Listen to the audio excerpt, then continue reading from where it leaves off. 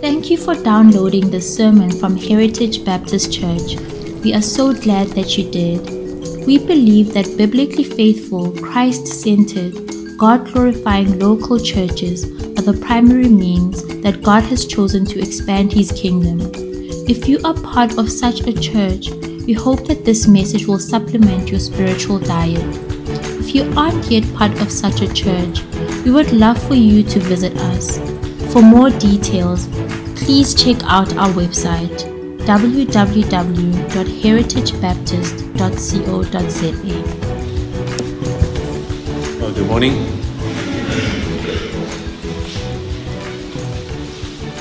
If you've been here before, you'll know that I'm a very dynamic preacher. I walk around the stage a lot, I beat the pulpit a lot, I shout, but today I'm not feeling well. So it's going to be a little bit different.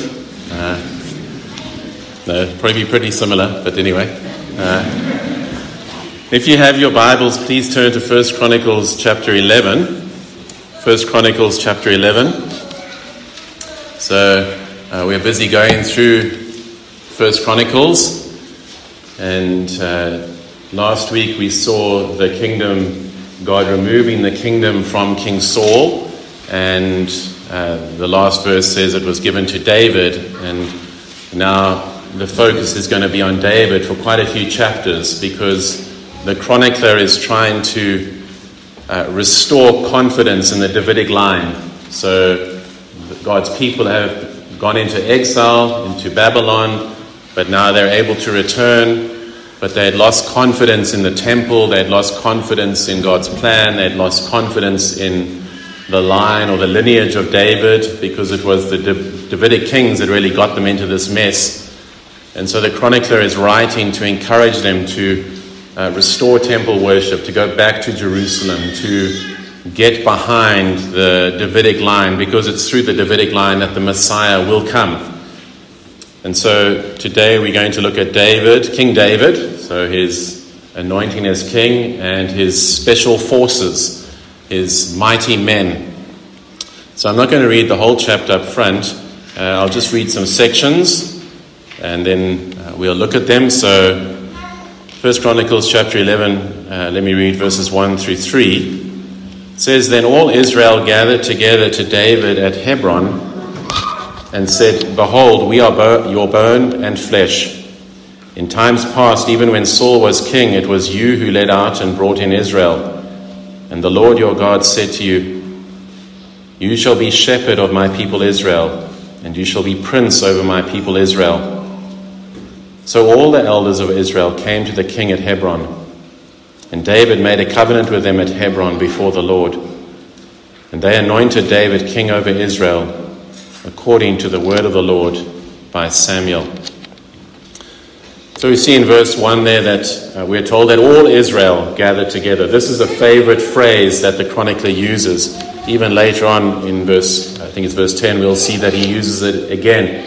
What the chronicler is trying to get across is the unity amongst the people of God. He is trying to encourage them not to be divisive. It's all Israel. Over and over again, he'll say this: all Israel was behind David. All Israel was united. All Israel came together. And again, that is a major theme. There were many factions, and there was a lot of friction amongst the Jews, and a lot of tribalism with all the different tribes. And so the chronicler is trying to bring about unity, and that's a major theme that we'll unpack in future sessions. But again, the call for God's people to be united.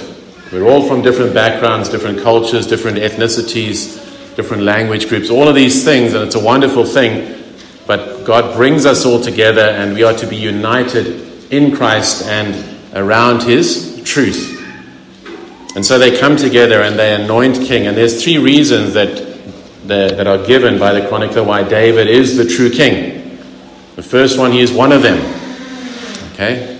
He's of their bones and their flesh. He was always courageous and always led them out. He was always brave. He was always a true leader. And thirdly, it was prophesied that he would be the king. And if you've been here before in this series and it's very important. I want to help you, give you principles when you read the Old Testament. For many Christians, reading the Old Testament is very difficult, especially the stories. People reduce the stories just to sort of moralistic principles, to be courageous or something like that. Whereas the New Testament tells us it's all about Jesus Christ. We want to see Christ. And so when we look at King David, we need to learn lessons about the true David. And so I want us to not focus so much on David and the mighty men, but learn the lessons that are there for us. As we said already last week, Paul tells us that these things are written for our example. Okay? That's why it's so important that God's people spend time in the Old Testament. There are lessons to be learned here, and they're always written, well, not always, but primarily written in narrative. They're stories. And most of our minds function and interpret through stories. We remember things better through stories. We all remember the story of David and Goliath. We all remember the Daniel and the lion's den. All of those stories, they stay in our minds better than statements, propositional statements of truth. And so God has given us these wonderful stories. We need to cultivate a godly imagination. How to read these things, how to sort of take our minds back in time into those settings and then learn the lessons that God wants us to learn from these stories. So hopefully as we go through Chronicles, this will become easier and easier. And if you have questions, please don't hesitate to speak to me afterwards. Okay, so how do we apply this to Christ? Well, the first one is the incarnation.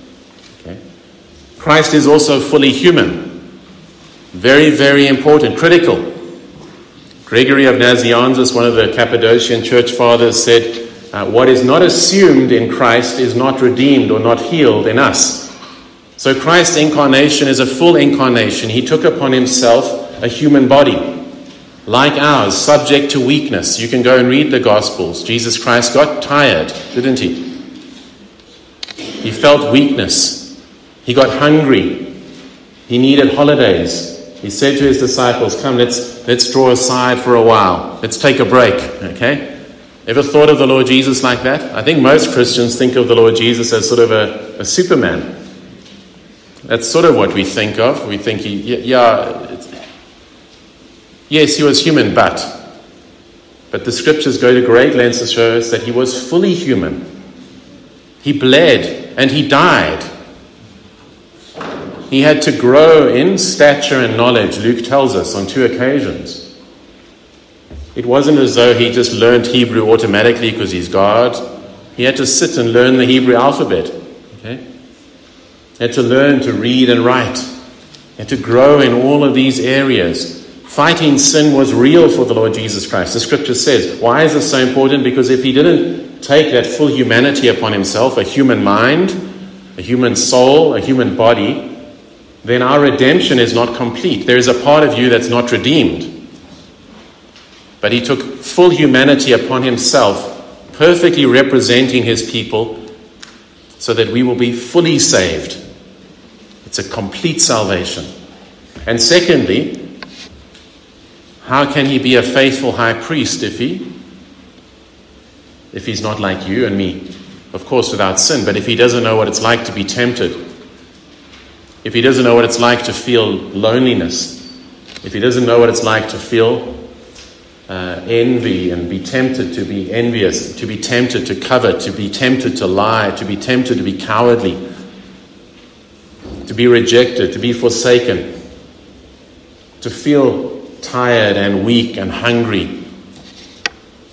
But the writer of Hebrews goes to great lengths to show us, no, he knows exactly what it's like. That's why you must always go to him. Whatever you're experiencing, go to him, because he is touched with the feelings of your infirmities, with the weaknesses that you're experiencing in your exams, in your relationships, financial concerns, temptations, all of these things. Go to Christ. Of course, a Superman who's just pretending doesn't really know what you're going through, but the scriptures tell us, no, he knows. He understands, and that's an incredible comfort. When you go to Christ, that he understands what you're going through. Never condoning sin, so don't confuse it. Don't think that his humanity is a license to sin.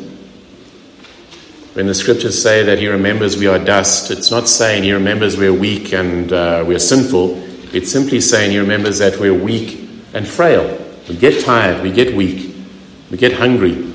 That's part of being human. It's not sinful. So go to Christ. How can he be our true King, our true Messiah? Because he's fully human and is able to fully represent us to the Father. Secondly, like David, he was a courageous commander, and he is a courageous commander. He is a great leader. He's called a prince here, and that word in the Hebrew has the idea of a commander-in-chief. You know, in America they have that term for the president. He's also called the commander-in-chief. It means he's in charge of the army. That's why he's got that, if you believe the movies, he has that suitcase so he can press the button, because he's the commander-in-chief. Well, Jesus Christ is our commander-in-chief. And he doesn't sit in the White House and press buttons. He actually came into this earth. You read of the great generals in history, Alexander the Great. At the age of 16, he led his first cavalry charge. His father was the king. He didn't have to do all of these things. But at the age of 16, he led his first cavalry charge. He was at the forefront. Great leaders were at the forefront. And so it is with the Lord Jesus Christ. The writer of Hebrews again says he's the pioneer of our faith. He's the one who went ahead and made a way for us. He's a courageous leader. At the end, he's totally forsaken, isn't he? All forsake him. They leave him. Alone he faces the powers of darkness. Alone he drinks the cup. He's not a general who sits back, with drones 500,000 kilometers away. Probably totally wrong. Probably can't even be that far away. That's bad maths. Anyway, a long way away. Remotely doing things. Our God is a greater David who comes and fights alone, and is victorious, conquers. He is worthy to be our King. And thirdly, he is prophesied about. Throughout the scriptures, the Messiah is prophesied. We don't have time to go through all of them, but just the fact that he comes from David, John 7 verse 42, has not the scriptures said that the Christ comes from the offspring of David and comes from Bethlehem, the village where David was from? All of that prophesied hundreds, centuries earlier, fulfilled in Christ, a descendant of David, born in Bethlehem. Jesus himself says, how can the scribes say that the Messiah is the son of David? The scribes who studied the Bible saw that it's there in the scripture. It was all prophesied about. So let me challenge you, if you're not a Christian, if you have doubts about Christianity, you need to wrestle with this. Well, how is it that all these prophecies that are written hundreds, even thousands of years earlier are fulfilled in the person of Jesus Christ? Is that just chance? Is that luck? There's too many of them for that to be the case. You can have cognitive dissonance. You can say, I don't care. I'm going to live like this. But the reality is, God prophesied centuries before, not vague, not like Nostradamus, where they try and make it fit, and you've got to add a few letters and remove a few things and do all sorts of tricks, and then eventually it's, wow, that's amazing. No, accurate prophecies, exact prophecies. You can't will what city you're going to be born in. You can't will that. But it's prophesied of Christ, where he would be born. So let me challenge you. Come to the scriptures. Come humbly. If you come with arrogance to God's word, or to anything to do with God, he will resist you. But come humbly and you will see God will reveal himself to you. That's a guarantee. Humble yourself before God. And you will see the truth of Christianity. You will know Christ. And so the true Messiah, the true King, is Christ. David is a shadow, a type of that. It's fulfilled in Christ because he is fully human. He is our true Messiah. He is a great warrior, courageous. Remember when they came to him even in the Garden of Gethsemane, what did he do? He looked out for his disciples. He says, leave them alone. Okay? A true leader. Not like Adam. What did Adam and Eve do? No, it's not my fault, it's their fault. It's her fault, it's his fault, it's your fault. Jesus protects them. Leave them alone. Leave my disciples alone. He lays down his life. A true warrior, a true leader, a great high priest who was prophesied about. Verse 4, the account of David taking the city of Jerusalem.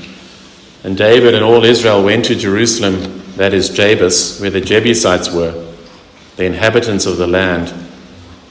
The inhabitants of Jabus said to David, you will not come in here. Nevertheless, David took the stronghold of Zion, that is, the city of David. David said, whoever strikes the Jebusites first shall be chief and commander. And Joab the son of Zeruiah went up first, so he became chief.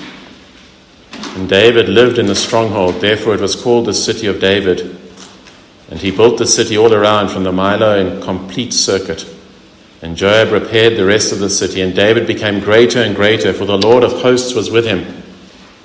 And so now we see the capture of Jerusalem, the start of the city of Jerusalem with respect to the people of God.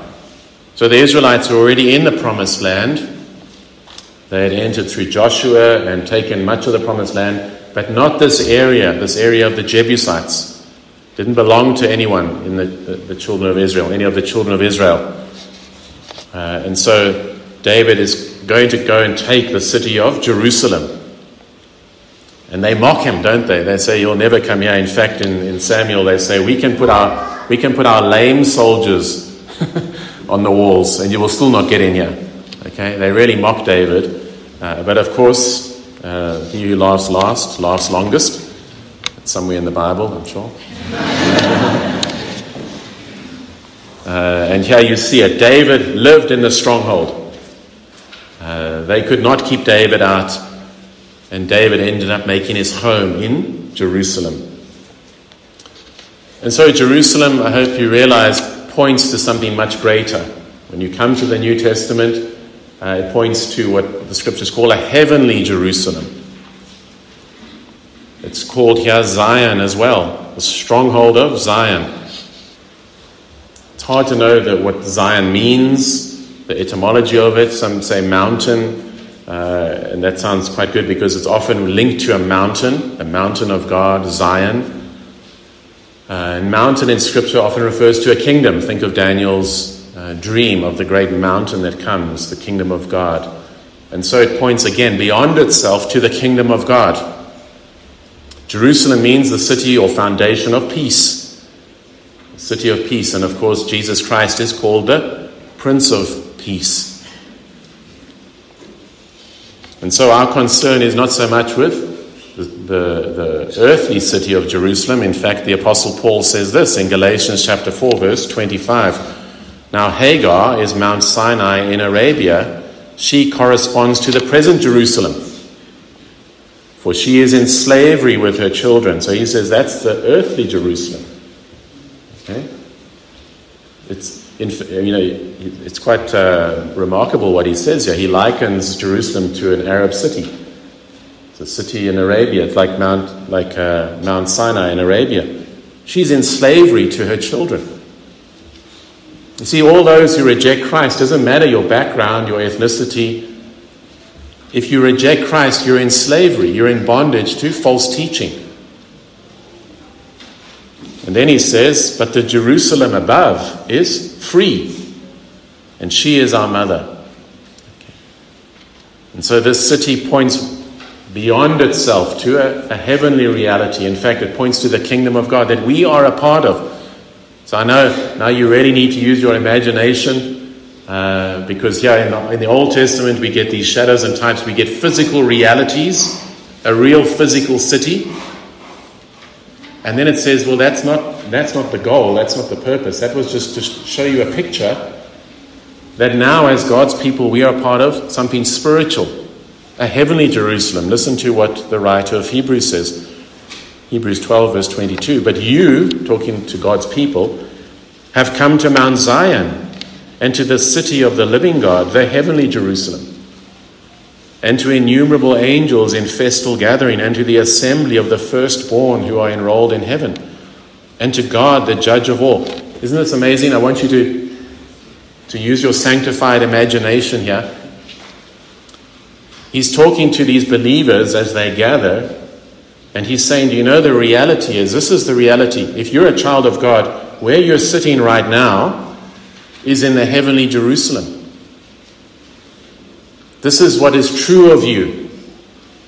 As you sit there and you say, sure, this seat is hard. This is sore. I'm feeling cold. I've got aches and pains. There's a greater reality. If you're a child of God, you're part of this. Do you know who is with us? The Bible says the Lord Jesus Christ will be with his people singing praises to the Father. The Holy Spirit is with us. All our brothers and sisters throughout history who have gone on into glory are worshipping with us, praising God. All those that we learnt about in the genealogies, the first 9 chapters, are true ancestors as children of God. We are descendants of Abraham, if we are men and women of faith, worshipping with us. We've come to God, the judge of all, and to the spirits of the righteous made perfect, and to Jesus, the mediator of a new covenant, and to the sprinkled blood that speaks a better word than the blood of Abel. What does that mean? We've come to Christ whose shed blood speaks a better word than the blood of Abel. Remember the story of Cain and Abel. Cain kills Abel, and the Lord says to Cain, your brother's blood is crying out for justice, for vengeance. See, that's the cry of Abel's blood. Revenge, justice. What does Jesus' blood cry out? Forgiveness, mercy. That's why we're able to come, because there is forgiveness and mercy in Christ. One commentator says this, I thought this was very good. He says, there is a certain genius in David's annexation of the Jebusite city of Jerusalem. He secures a neutral site for his capital city. This means David has no political obligations to any Israelite special interest group. The likely result had he established his capital city in the territory of one of the 12 tribes. See, what David does is he chooses a neutral city. It doesn't belong to any of the tribes. And he sets up his capital there. I found this out about America as well. Washington, always wondered, why is it called Washington, D.C.? Okay. What does the D.C. stand for? It's District of Columbia. Washington actually doesn't, even though it sits in a certain state, is actually outside of, it's its own thing. It's its own district, District of Columbia. So that no state can have a hold on Washington.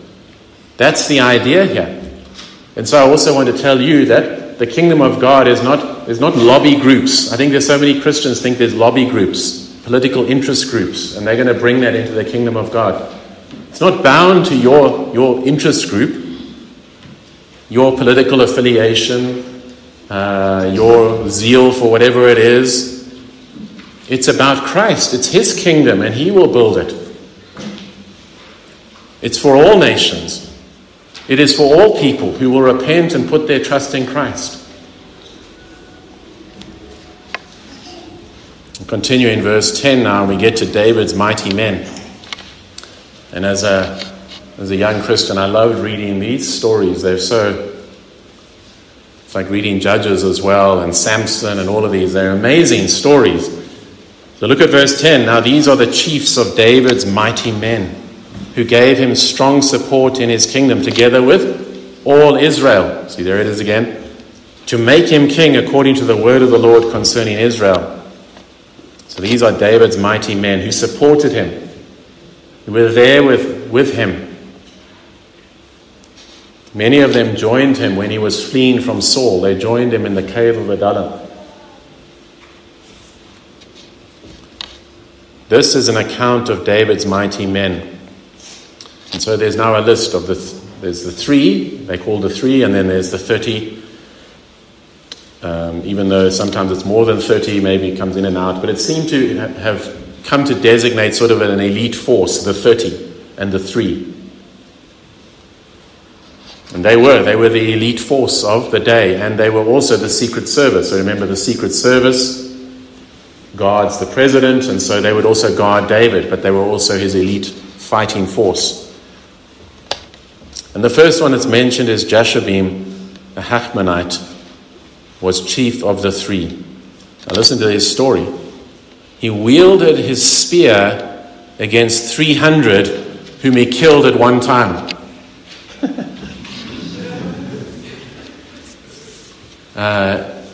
About 500 years after this is recorded, there's another famous battle. You may have seen the movie. It's actually called The 300. And a lot of it is based on truth. So it's a battle at a place called Thermopylae. The Persians were wanting to attack Greece. Many people feel that these battles, Thermopylae and Salamis, were some of the most important in world history because it stopped the Eastern influence conquering the West. And so it had massive ripple effects for thousands of years. But Xerxes I, the Persian leader, came across, and you know the story, there's 300 Spartans, and they block this narrow way, and they're fighting against sort of 150,000 to 200 or to 300,000 men. We're not sure of the figures, but a massive number of men that they managed to hold off for a long period of time. So it's a remarkable story. But you know, if David had been around, he could have just said, Jashabim. Let's get those guys, please. So how do we apply that to us? What is the lesson we are to learn here? Must we all go and get spears and learn how to fight with spears? Is that the message? Well, remember, as I've said to you before, when we come to the New Testament, Paul is not ashamed to use language to do with swords and armor and all of these things, but how does he apply it? He says we're in a spiritual battle. This man is facing overwhelming odds, but does he give up? No, he perseveres, and the Lord gives him victory. And I guarantee there will be times in your life when the temptation seems overwhelming. It seems that you're alone against 300 demons. You think, I can't resist this. But by God's grace, you can.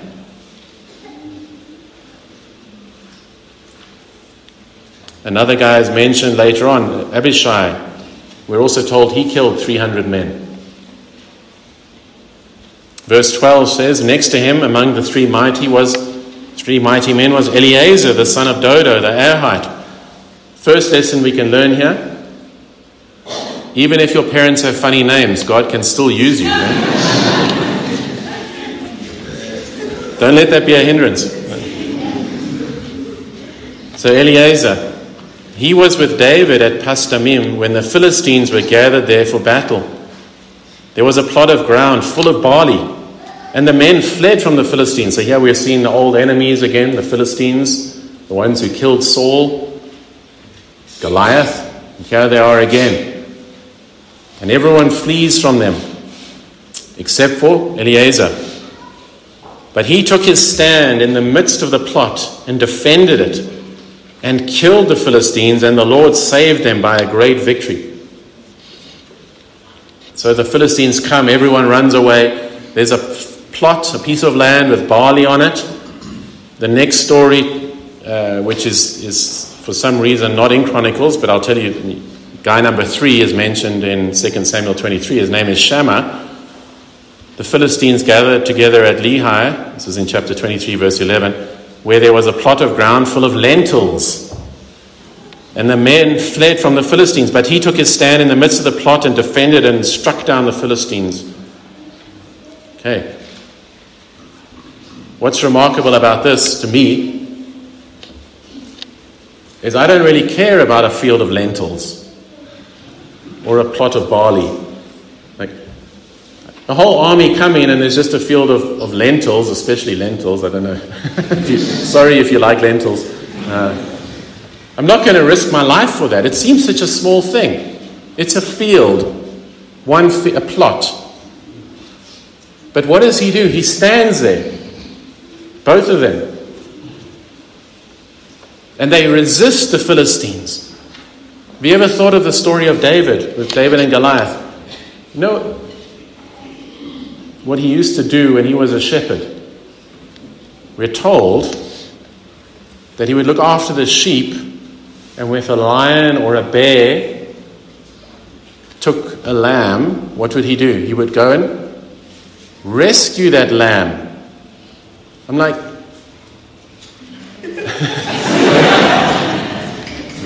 priority, human life, animal life. I would never. It's just a lamb. We can get another one. A lion, a bear. But you see, the idea here is there was nothing too small. What I'm trying to get across to you as you fight sin is, don't say, well, this is a small thing. It's not a big deal. We say that, don't we, with time. Our time, being punctual, being respecting other people's times. These are not big things. How I use my money. It's a little dirty joke. It's fine. It's not a big deal. No matter how small it is. I'm not talking about legalism. I'm talking about sin. You fight. No matter what. It might seem so stupid. It might seem a field of lentils to someone. Like, what's wrong with you? I think you're more spiritual than everyone else. No, because you love God and you will fight, even for a field of barley, even for a little lamb. You'll fight. Remember what Jesus says to get this principle across, Luke 16, verse 10. One who is faithful in a very little is also faithful in much. Well, how could David defeat Goliath? Because he was faithful with the lambs. I think it's Tozer who said, who you are in secret is who you will be in public. We all like to think, when the big occasion comes, I'm there, I'll look great. You won't if you haven't been preparing in secret. If you haven't been fighting over the little things. One who is dishonest in a very little is also dishonest in much. It's a principle. No matter how small it might seem. No matter, especially in the world, of course, they'll belittle you as that's just a stupid thing. What's wrong with you? No, but you made a commitment. You want to be part of God's elite forces. You're going to fight no matter what. No matter how overwhelming the odds seem, no matter how small the area is it might seem, but you won't give a centimeter to Satan. And then it ends with saying the Lord saved them by a great victory. You have that heart, that courage, that nobility. The Lord will give you the victory. And then we come to verse 15. 3 of the 30 chief men went down to the rock to David at the cave of Adullam, when the army of Philistines was encamped in the valley of Rephaim. This is talking back earlier. David was then in the stronghold, and then the garrison of the Philistines was then at Bethlehem. So where's David from? Bethlehem. That's where he was born. The Philistines have set up their stronghold, their garrison in Bethlehem, his city where he was born. It is now owned by the Philistines. That's where they've established their headquarters and their base. And David just says this longingly, oh, that someone would give me water to drink from the well of Bethlehem that is by the gate. So here he's in fighting, he's running away, and he just remembers his childhood. He just remembers maybe as a young boy going to the well, and after he had been playing with his friends or working in the field, and how sweet the water was. And those sort of the older people, older among us will know as nostalgia. Okay, you remember something from your youth, and it's special. That's what's going on here. And he just says it out loud. He just says, I would have loved some water from the well in Bethlehem. Look how these guys respond. Then the 3 mighty men broke through the camp of the Philistines and drew water out of the well of Bethlehem that was by the gate and took it and brought it to David. They risk their lives. They break into the Philistines' garrison just to get some water. Again, the chronicler is showing that David is worthy. The people supported David. They honored David. But look at what David does. But David would not drink it.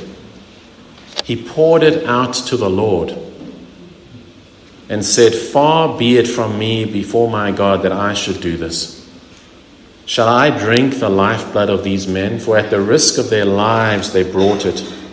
Therefore he would not drink it. These things did the 3 mighty men. Maybe the first time you read it, you think that's strange. They've just risked their life to bring you this water. Why don't you just drink it and say thank you so much? But you see, David again is more noble, isn't he? He gives it to the Lord. He says, these men have risked their lives for me. I'm not worthy of that.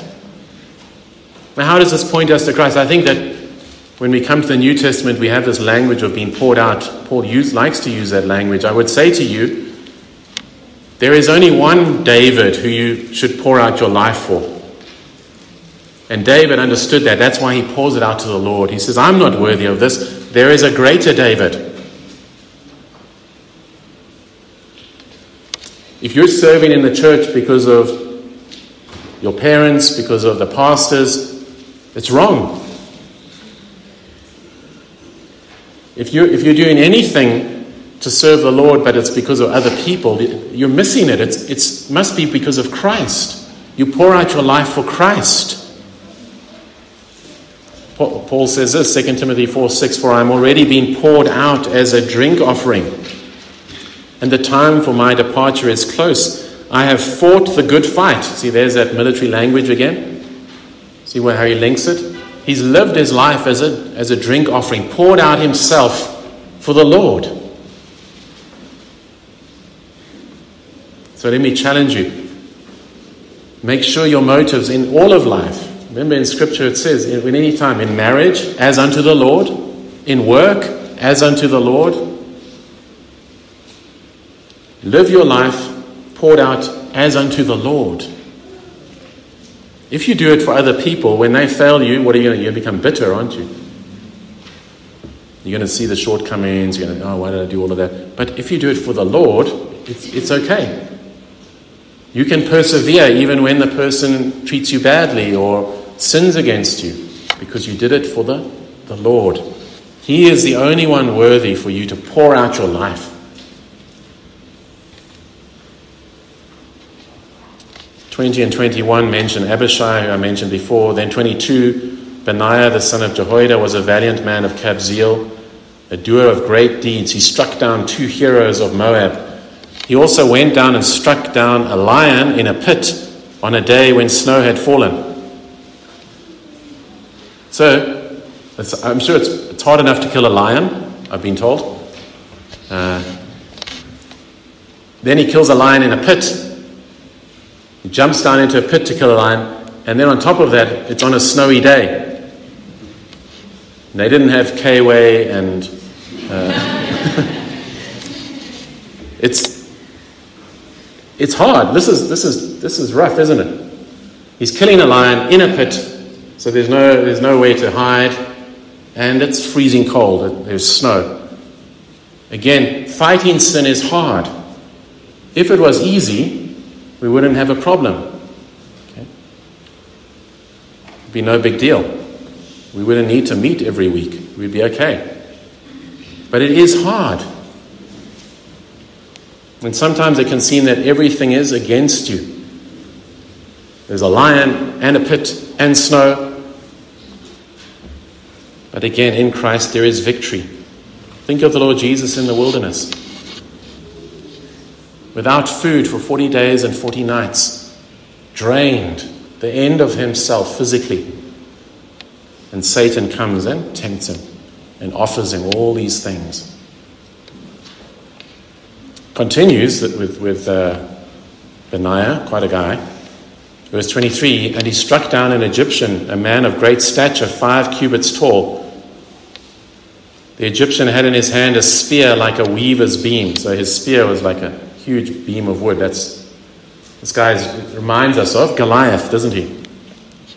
But Benaiah went down to him with a staff and snatched the spear out of the Egyptian's hand and killed him with his own spear. He beat this man with his own weapon. Took his weapon and used it against him.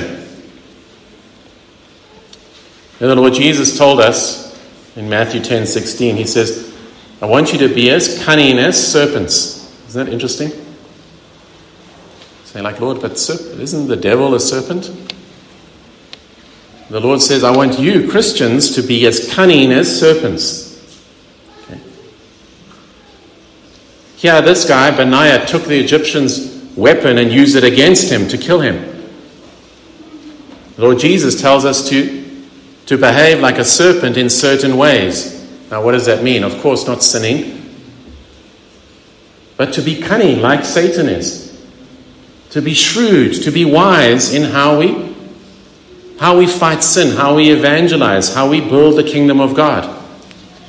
To use the devil's own weapons against him. I think many Christians are fighting in a dumb way. Okay?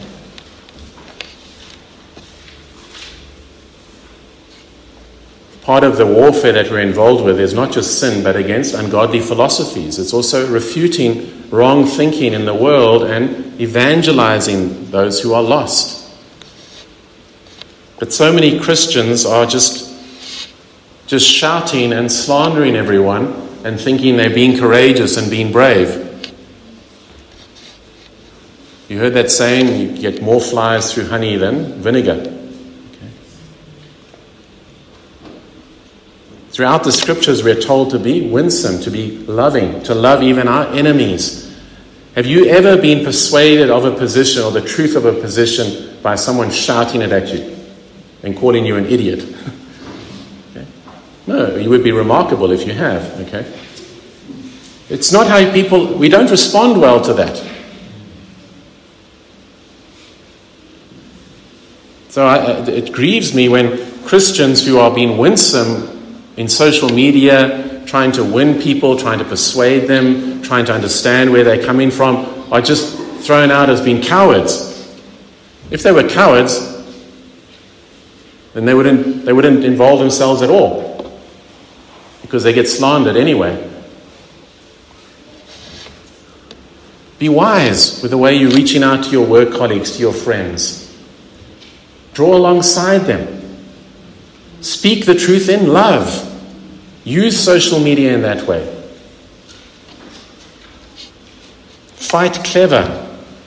Be shrewd. How did Satan come to Eve? How did he manipulate her? Did he say, you stupid person, what's wrong with you? No. He said, no, did God really say, look at this tree, isn't it amazing? Oh, it's so beautiful. Yeah. We're to use similar tactics. To take the spear and use it against Satan. To be shrewd. To be clever, not deceitful. We're not lying. To be clever. We have the truth. And then the last verses from verse 26 through 47, the end of the chapter, is a list of the rest of the men. We're not going to go through it. But if you were to read through it, it is quite remarkable that you will find all these tribes that are mentioned that are not part of Israel. You'll find an Ammonite, a Moabite, Uriah the Hittite. You know that Uriah the Hittite, you know who that is? He's the husband of Bathsheba. He was one of David's mighty men. He was part of the elite forces of David. And an Ammonite and a Moabite, again, already here in the Old Testament, that God's people were to be made up of all nations. That has always been God's desire and God's goal. And he will do that. And he is doing that. He's building his kingdom from all the nations of the world.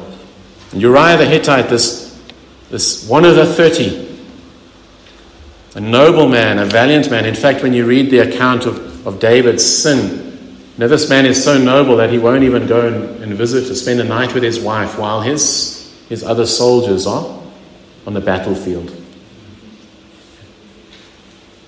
David even works so hard to get him drunk. This is a noble man, Uriah the Hittite. And what did David do to him? Betrayed him and murdered him. You see, that's why we don't worship this David.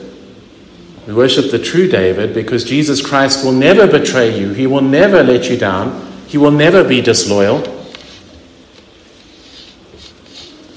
So let me challenge you in closing. Don't you want to be part of the Lord Jesus' elite forces?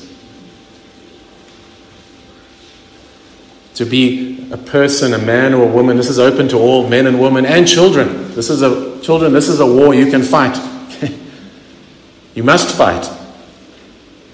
To fight sin, to fight wrong thinking.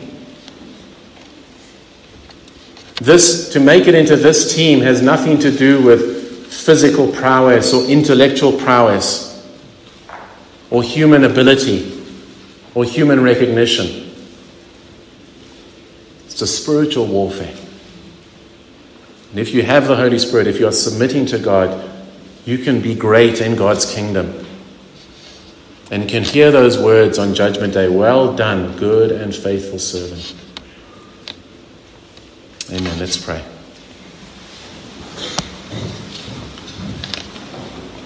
Oh, Father, we thank you so much for your word. We thank you for these powerful stories, vivid stories that fill our imaginations. Lord, we don't want it to end there. We want to use these stories to point us to Christ and his kingdom and what it means to be great in his kingdom. And so, Holy Spirit, we ask that you would work in a wonderful way. If there are any here who don't know you, Lord Jesus, they don't know how amazing you are, how courageous and glorious and valiant and loyal you are, that you would give them grace to repent and believe and submit themselves to you, the Commander-in-Chief, the King of Kings and Lord of Lords. And for all of us, Father, we pray that you would help us to be valiant in this warfare, to fight even when it seems overwhelming, to fight even when it seems impossible, to fight even when it seems like such a small thing. Nobody would maybe even notice it, you think. But Lord, if we're not faithful in the little things, then how can you trust us with the big things? How can you give us great victories if we're not taking care of the small victories? And Father, please help us to be shrewd and cunning in the right way, to be smart, to use your tactics, to do all these things that we might win some. And so, Father, we pray that you would bless our feeble efforts. We thank you for the promise that you will give us victory. In Jesus' name, amen.